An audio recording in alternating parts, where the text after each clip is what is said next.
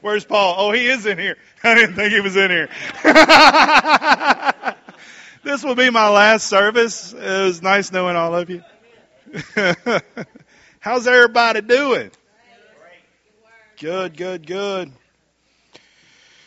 Whew, no nasty Kool-Aid today. Sorry. We had nasty Kool-Aid last week, right?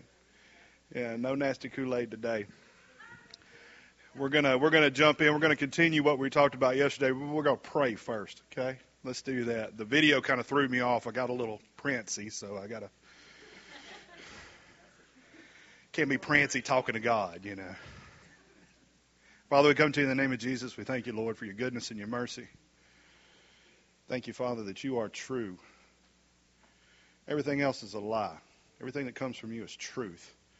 We thank you, Father. We tender our ground now to hear from you. We ask you to give us the spirit of wisdom and revelation in the knowledge of you, that the eyes of our understanding will be enlightened.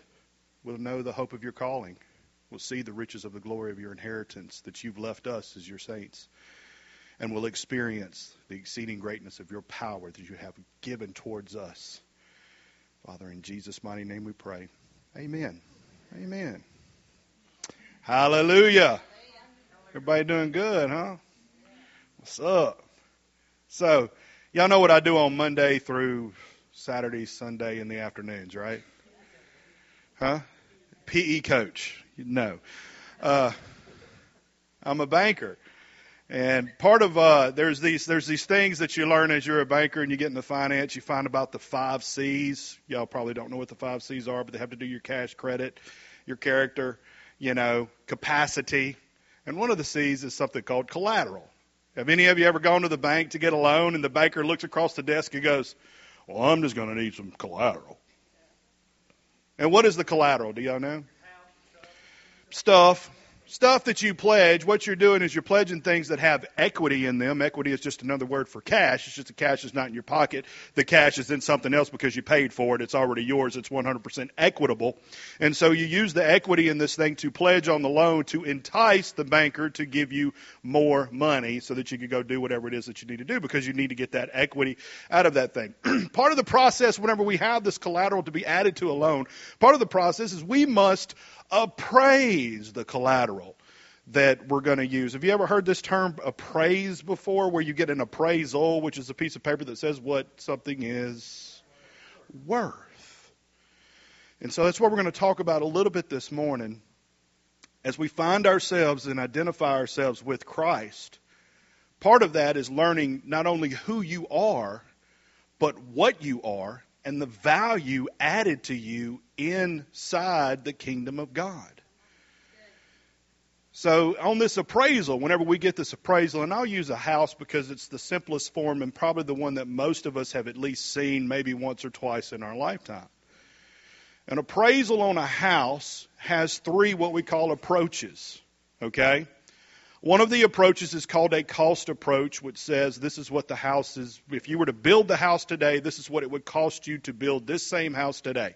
If it's not a brand new house, if it's something that's older and been around for a little bit. The second approach is called an income approach. If this house was to become an income producing piece of property, like a rent house, how much would that be and how much would it be worth from that approach?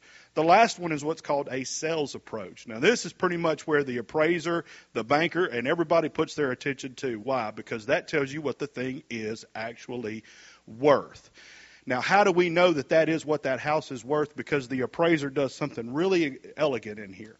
The appraiser will come in and compare your property to other properties that have sold within the area with a particular time frame. See, because something is only worth what somebody is willing to pay for it.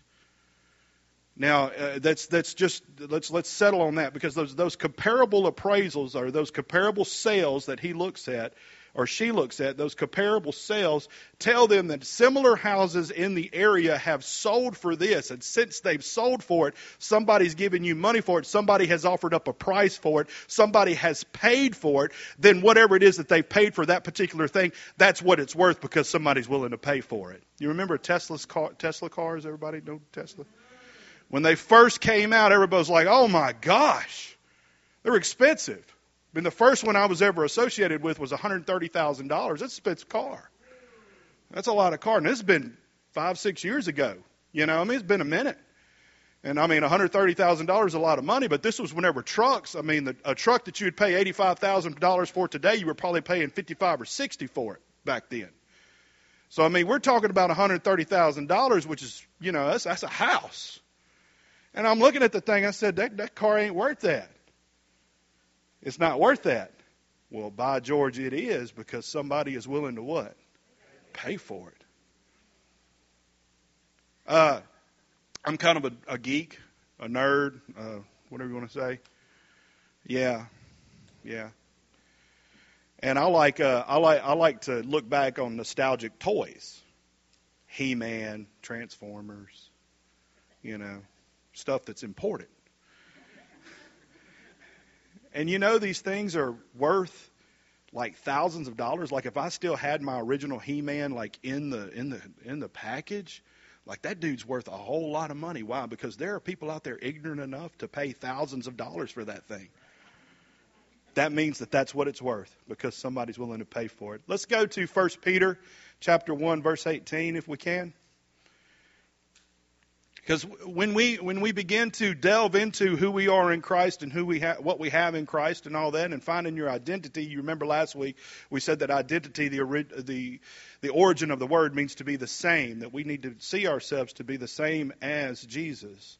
And so if we take a look at this thing and start to delve even deeper, this is 1 Peter chapter 1, verse 18. Knowing that you were not redeemed, which means paid for with corruptible things like silver and gold, from your aimless conduct received by tradition from your fathers. Next verse. Verse 19. But you were paid for. That's what it's talking about. What are you worth? What is it that's been paid for you? But you were paid for, but with the paid for with the precious blood of Christ, as of a lamb without blemish and without spot. So you have to really take a second to think about what you are truly worth in the kingdom of God. Our worth in the kingdom of God was worth the most precious thing that God had. The most precious thing that He held on to. The most precious thing. And whenever we use the term precious, we're not talking about like, oh, that's a precious little baby. Or cute. When He's using this term precious means valuable, costly. Now, I know y'all know the story of Jesus, but I think it appropriate that we spend a little bit of time on the transaction that took place that day. That morning, He was beat, first thing. Beat to a pulp. Not just, No, these were grown soldiers that were trained by the Roman army to do one thing, and that was to whoop a man to a point to where he would stop breathing. Now, I don't know if any of y'all have taken a beating before, but it takes a lot to get a man to beat him so much that he will stop breathing. And we're talking about a grown man. We're talking about Jesus was 33 years old. He was 33 years old. He had been a carpenter his entire life, and for the last 3.5 years had walked most of the known earth. He slept outside. He pooped outside. He ate outside. This was a grown man. I'm talking like not... The stuff that you see in Jesus of Nazareth from the 80s, you know, Our Father who art in heaven, hallowed be thy... No. We're talking about a grown man here. We're not talking about, like Paul says, a bearded woman. We're talking about a man's man. And these soldiers were trained to a point to where they were trained to a point to where they could beat a man with a whip so much that he would cease to breathe. So on that morning, on that day, for the cost of our sin, the first thing He did that day was took that beating. The Bible says that by His stripes or by His wounds we have been healed. During that time, the healing that was required, the price that was paid, The price that was required to pay for the healing that we enjoy today was laid upon him at that time by these men. Grown Roman soldiers beating the most perfect being that's ever existed and ever will, who had done no wrong. And he took this beating.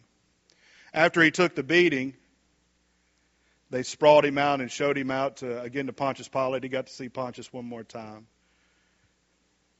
They threw the cross on him and said, "You need to tote this thing." He couldn't even tote it. We're talking about a grown man, 33 years old, had been beaten to such a point that he could not walk. He had to get somebody to help him. A man came up to help him. When they get to the top of the mountain, Calvary, whatever, Golgotha, whatever you want to call it, when they get to this mountain, to this point where they're going to sacrifice and crucify this man who had done absolutely no wrong. When they got him up there, they laid him down on the cross, and they took nails and they drove these spikes into his wrists or his hands and into his hands. Now we're talking about, I don't know if any of you ever been cut before by a knife? Have you ever been stabbed before? Had something to go into your body that's not supposed to be there? It's excruciating. Every nerve in your body feels what's going on. All of your attention is on that one spot. They drove nails into the hands of a man who had done no wrong. They drove nails one nail into his feet, put his feet on top of each other.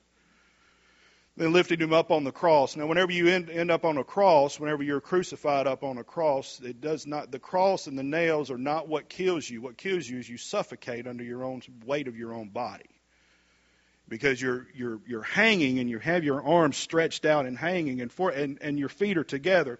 And for a moment of time, you're able to push up to where you could take a breath, and then you have to let yourself back down unless you're strong enough to hold yourself up. And all of us men in here and women that are strong and we think we're strong people, you're holding yourself up, at least 180, 175, 160 pounds.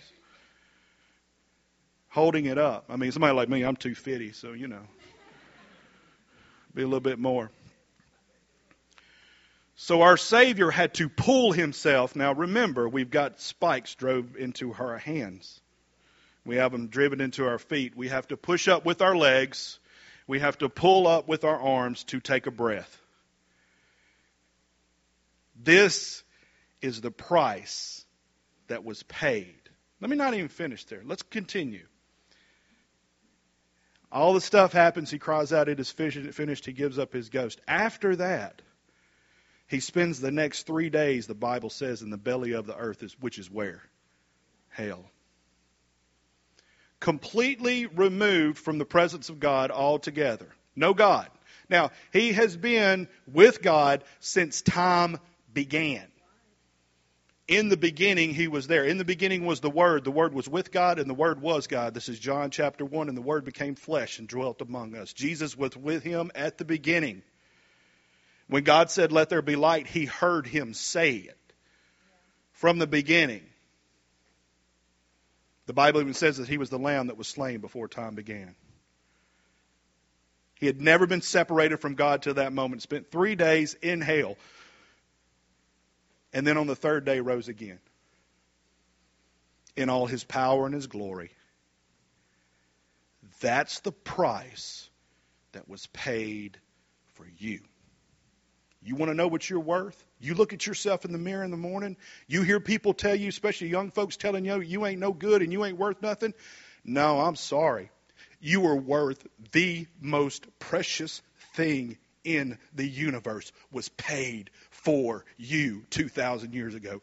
Do not ever, ever disrespect the price that was paid for you. You are worth the precious, priceless blood of Jesus Christ. You are the crowning creation that God has made. And he looks at you and says they're perfect in every way.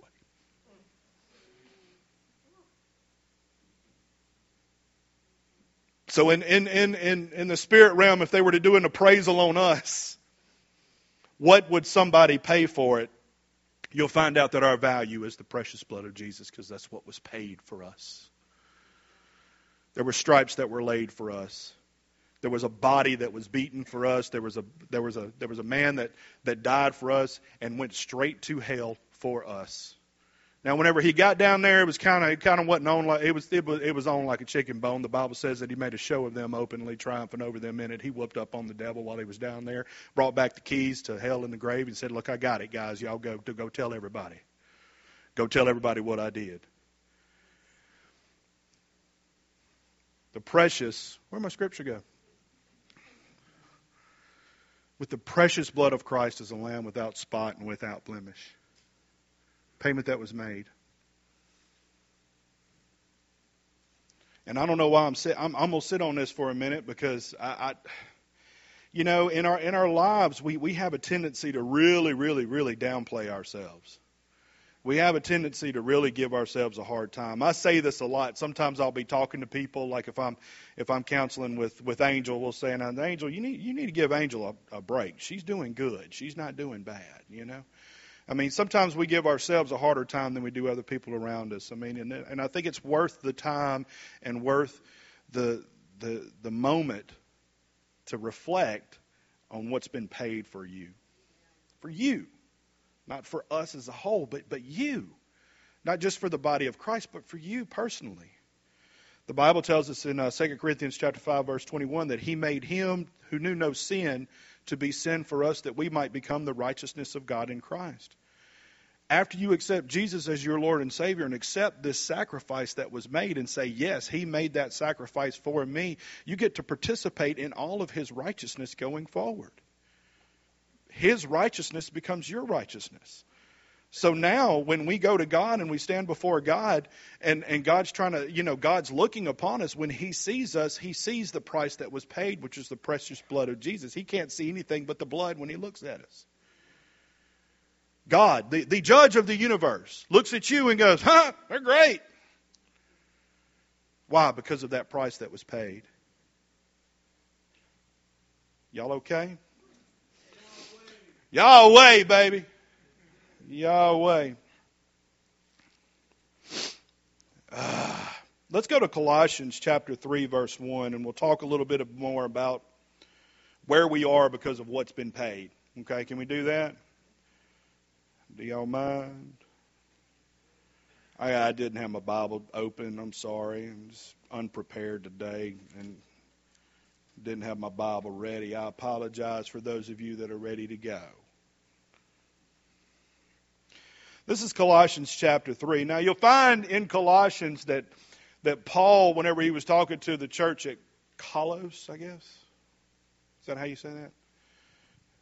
Because, you got the different churches. The books of these books of the Bible, these letters, the epistles are written to churches, and they're named after the churches that they were sent to. Like the church at Corinth is the Corinthians. The church at Ephesus is Ephesians. I think it's Colossus. Is that right? That Colossians was written to. Anyhow, Paul's writing this thing, and you'll find out that whenever you start reading the book of Colossians, you'll see a lot of similarities to the book of Ephesians, which is my absolute, other than Romans chapter 8, well, they're kind of same. But, Ephesians is my book. That's my book. Paul kind of stays out of it because that's my book. Right, Paul? Yeah. See, Paul stays out of it.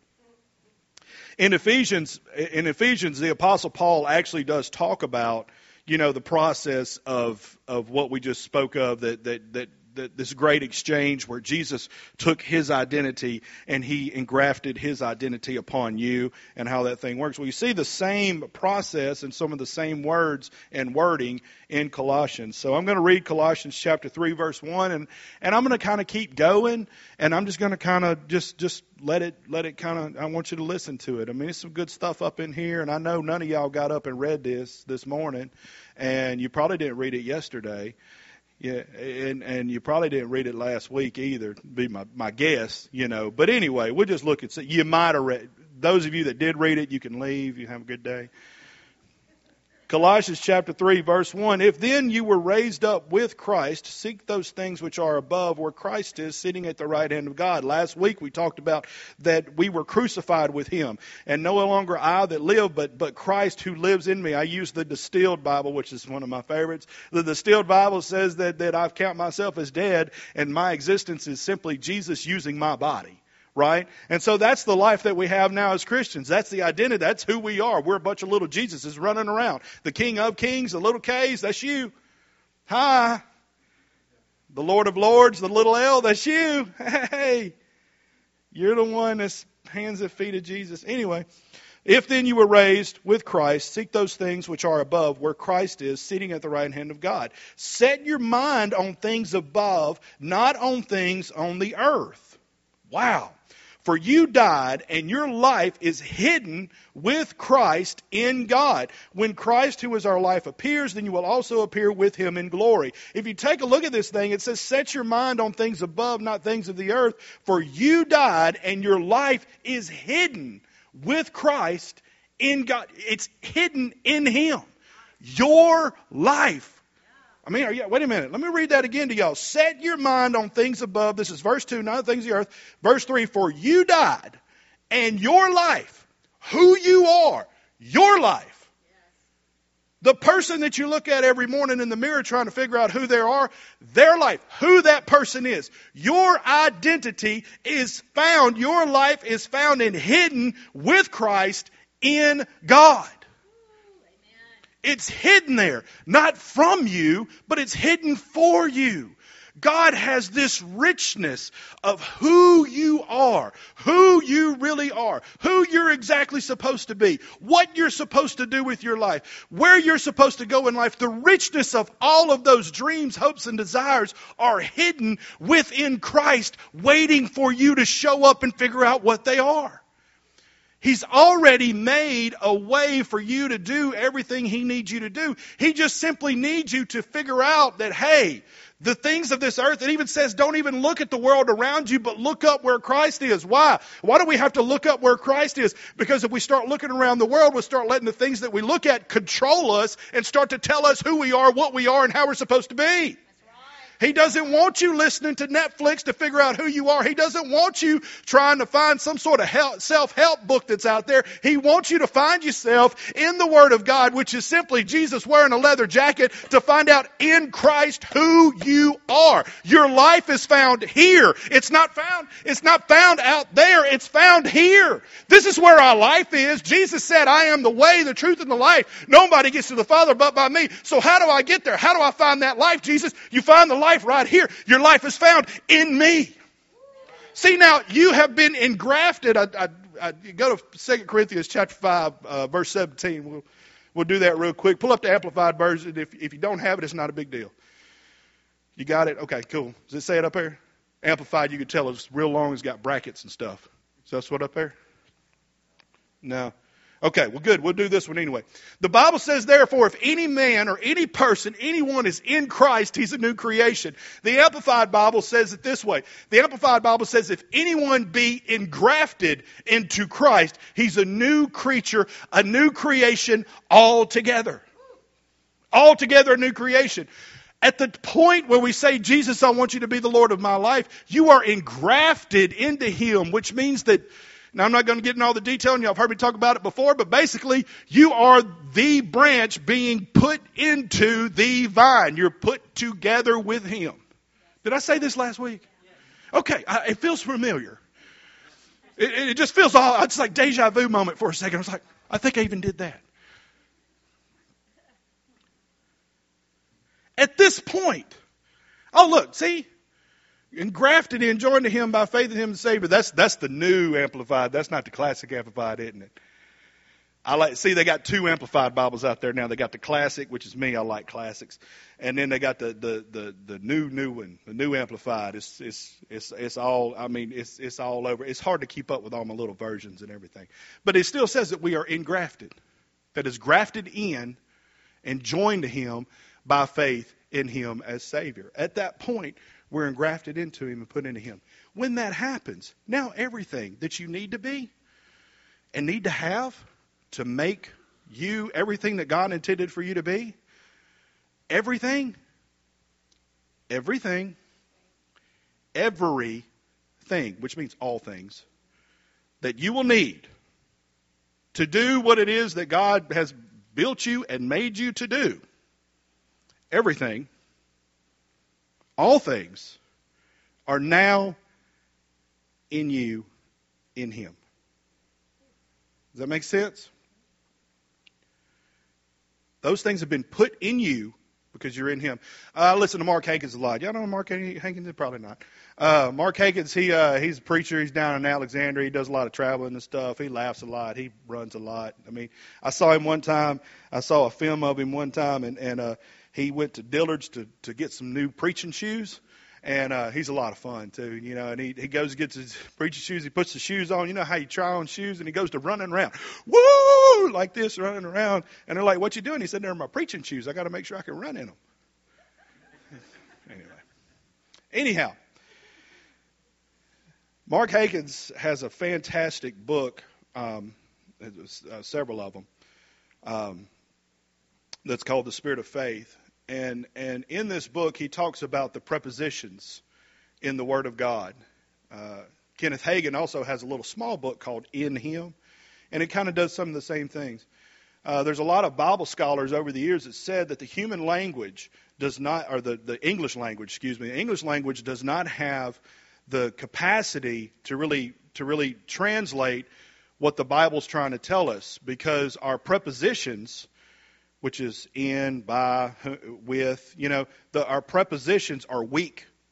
They're weak little words.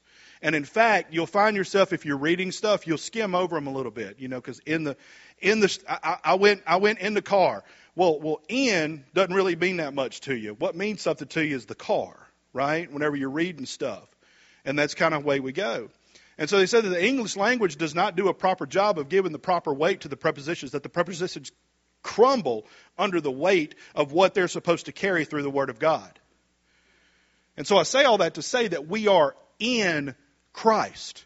So you have to stop for a minute when you're reading the Word of God. It says, if any man be in Christ or engrafted into Christ, we can't just skip over being in Christ. We have to stop for a minute and look at that word in, that you are actually 100% placed in Him. In the spirit realm, that's where you reside, and where you're at is in Him. You've been placed in Him. So if you find yourself and realize in yourself that, hey, that's where I'm at, then all the stuff I'm talking about starts to make a little bit of sense, because now you see that you're not missing anything. Why? Because you're in Him. You're not, there's nothing, you got COVID? No, I don't have COVID. Why not? Because I'm in Him. Can you pay your bills? Sure, I can pay my bills because I'm in Him. You going to heaven when you die? Sure, I'm going to heaven when I die because I'm in Him. I'm in Him. And He's in me. When you look at us, there's no difference. There's nothing separating the two of us from each other. For you died, I'm back to Colossians verse 3:3. For you died, and your life is hidden with Christ. With Him. In God. You want to find out where your life is. Where in my life? What am I supposed to do? It is there in Him.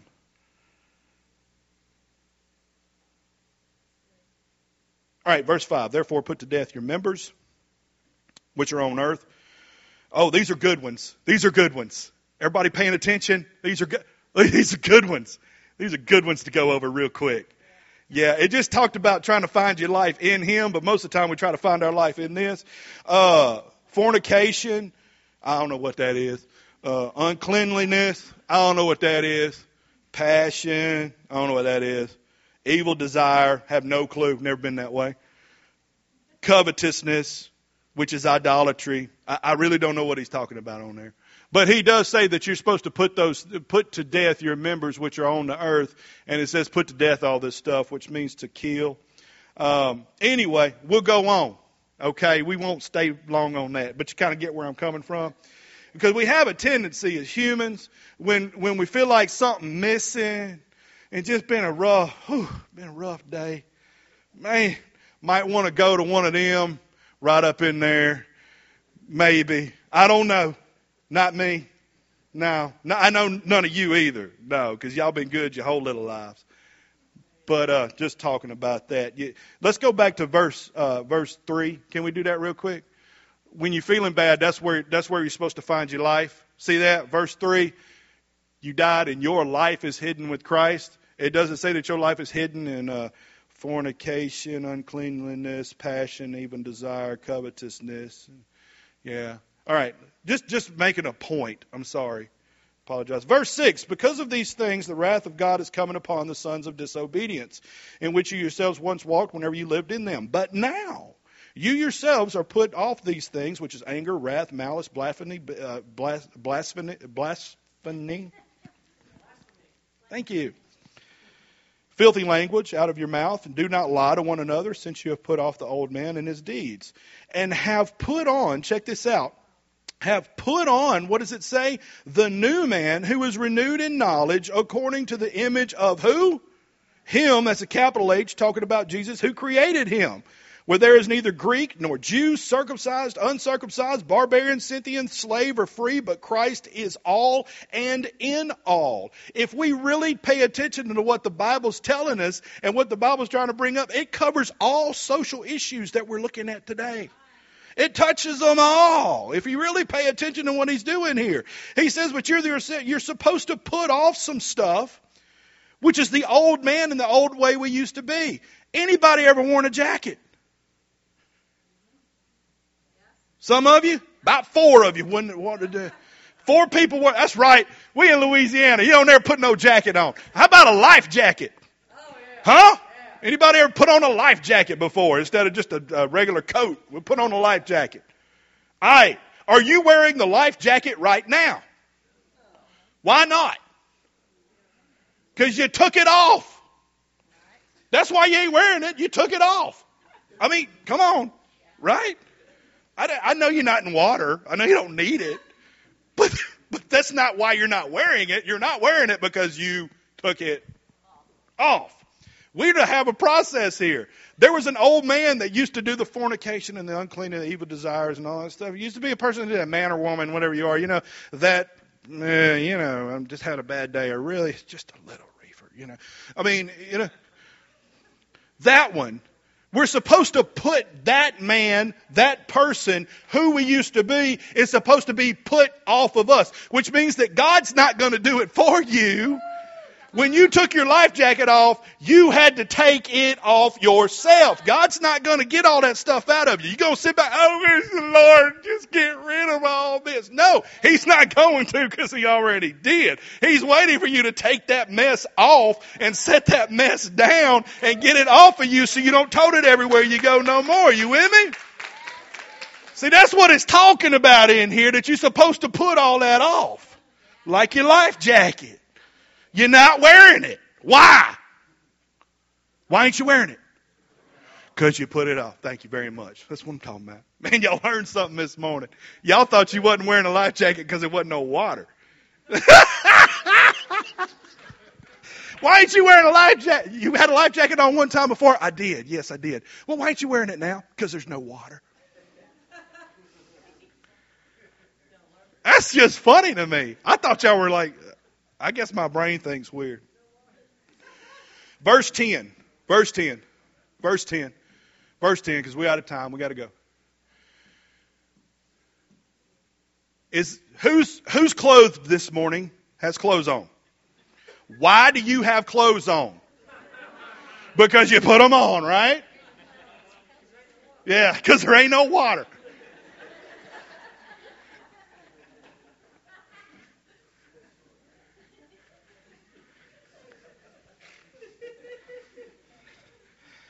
Dang, man, this has been fun this morning. It's been nice. Shoot. So we got clothes on because we put them on this morning, right? Which meant that you had to physically do something. You had to make a decision this morning that you wasn't going to show up naked. No, don't. I ain't being funny. I'm being for real. You made a decision that I ain't going outside naked. So, because I'm not going to go outside naked, I'm going to put on my clothes. Right? I mean, simplest way of putting the transaction. And so since I didn't want to be naked outside, I put my clothes on. That's why I'm dressed today. We are to put on a new person that has everything that we need in life, and we have to consciously think about when we get up in the morning that I got to put the life jacket on and I got to put my clothes on because I don't want to be naked walking around this life. If I don't put on my new man, my new identity, who I am in Christ, if I don't put it on, I will walk this earth without what I need to succeed. You'll be walking around naked in the spirit.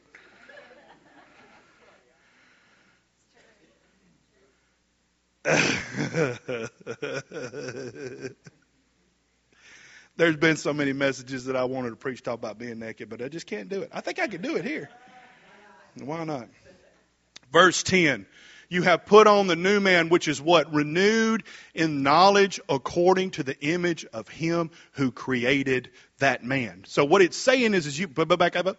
You're put on a new man who is renewed in knowledge. And that knowledge, that thought process, that information that you're renewed to is according to the image of Jesus, who created you to begin with. That's the image of him. You put on the identity of Christ. If you don't put on the identity of who you are in Christ, you will walk around completely nude, exposed to the elements. And then you wonder why you're sick. Then you wonder why your checkbook bounces. It's like being outside and somebody says, "Ooh, you ain't got no clothes on." And you're wondering, what do you mean I ain't got no clothes on? Well, you're naked. You ain't got no clothes on. What do you mean? What are you talking about? I don't understand. And then you get a ticket because they ain't going to let you walk around Minden naked. They're going to pick you up and put you in jail because you're silly. And you're sitting there trying to figure, I don't understand why I'm in jail. I just don't understand what's going on here. God, why don't you do something about this? And yeah, everybody's standing around looking at you going, well, you naked, put on some clothes. Put your clothes on. Don't be walking around nude. But we do it in the spirit all the time. There are Christians all over the world today, right now, sitting in church, right now, trying to figure out why they're sick. And trying to blame it on God, who laid stripes on Jesus to make sure that you don't have to be sick no more. And you can't figure out why stuff ain't going right. It's because you ain't got your clothes on. You have not put on the new person whom you are. Who go to Philemon 6. Yeah, oh yeah, everybody says, what? There's a book in there. Philemon or Philemon. Fiberbond, yeah. Fiberbond chapter 6.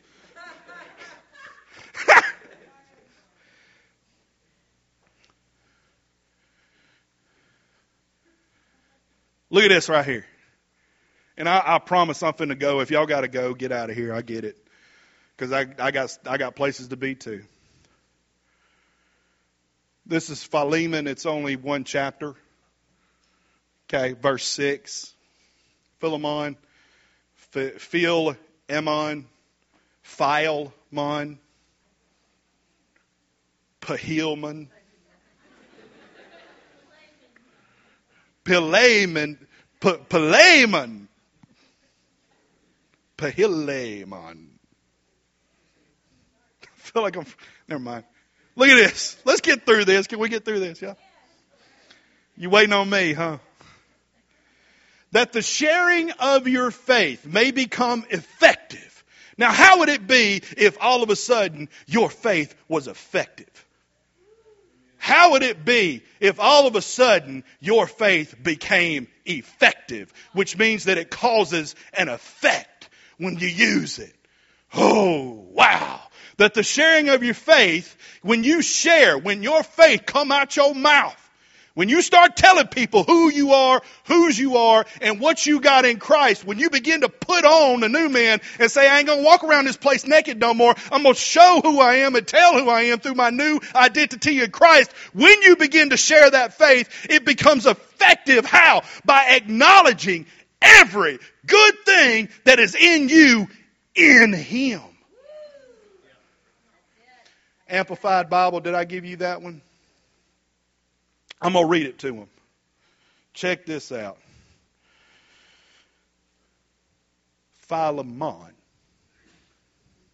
6. And I pray that the participation in and the sharing of your faith may produce and promote full recognition and appreciation and understanding and precise knowledge of every good thing that is ours in our identification with Christ and His glory.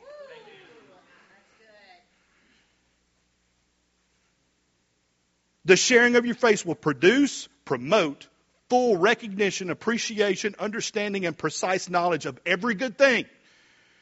The sharing of your faith. Simply saying what the Bible says that you are. Simply saying what the Bible says that you have. And simply saying what the Bible says that you're worth. By doing those things, the knowledge of all those good things come evident to you. They produce full recognition in you that is everything that is yours in identification with Christ. See, there's something there's a transaction that has to happen on our part. It ain't all on God. I know He gets aggravated. My Lord, I know I do. And I might be wrong, Lord. You correct me if I'm wrong. But I know He gets aggravated because we blame Him for everything. I mean, insurance policies say act of God. And when I read that in insurance policy, it's like I hear the Holy Spirit go, oh. Because it ain't Him.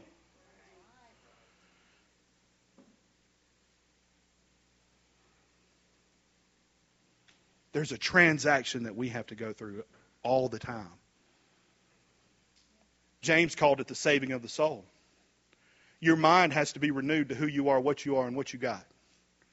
Because if not, everything else in the world is going to tell you what you not got, and you ain't no good, and you ain't worth the flip, and blah, blah, blah, and this, that, and the other. You're going to hear that all the time. You're going to walk out of here and somebody's going to flip you off. I mean, that's the life we live in right now. That's the way it's going to be. I'm not going to flip you off in the church. I'll do it in a parking lot. Anyway. I'll just wait till we get in the parking lot, Paul. Okay? It's my last service. I'm just wearing it out. Yes, sir. I got you. I know y'all need to go. We have a responsibility every day to put on who we really are.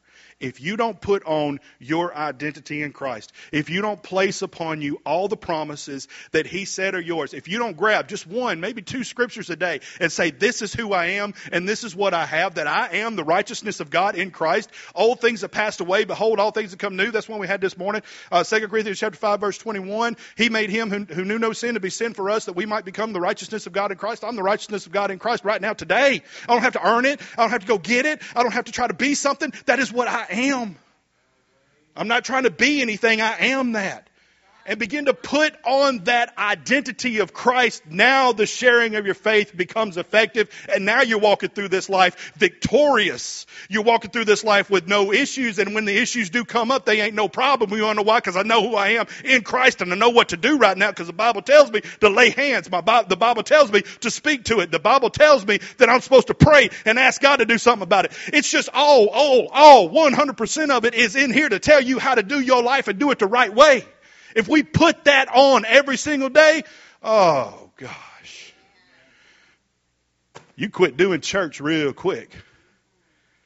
You quit just showing up in here on Sundays just to show up in here to say that you win. You start coming up in here to try to figure out what it is that God wants you to do next week. And the week after that, and the week after that, and the week after that. It becomes a whole new transaction for you.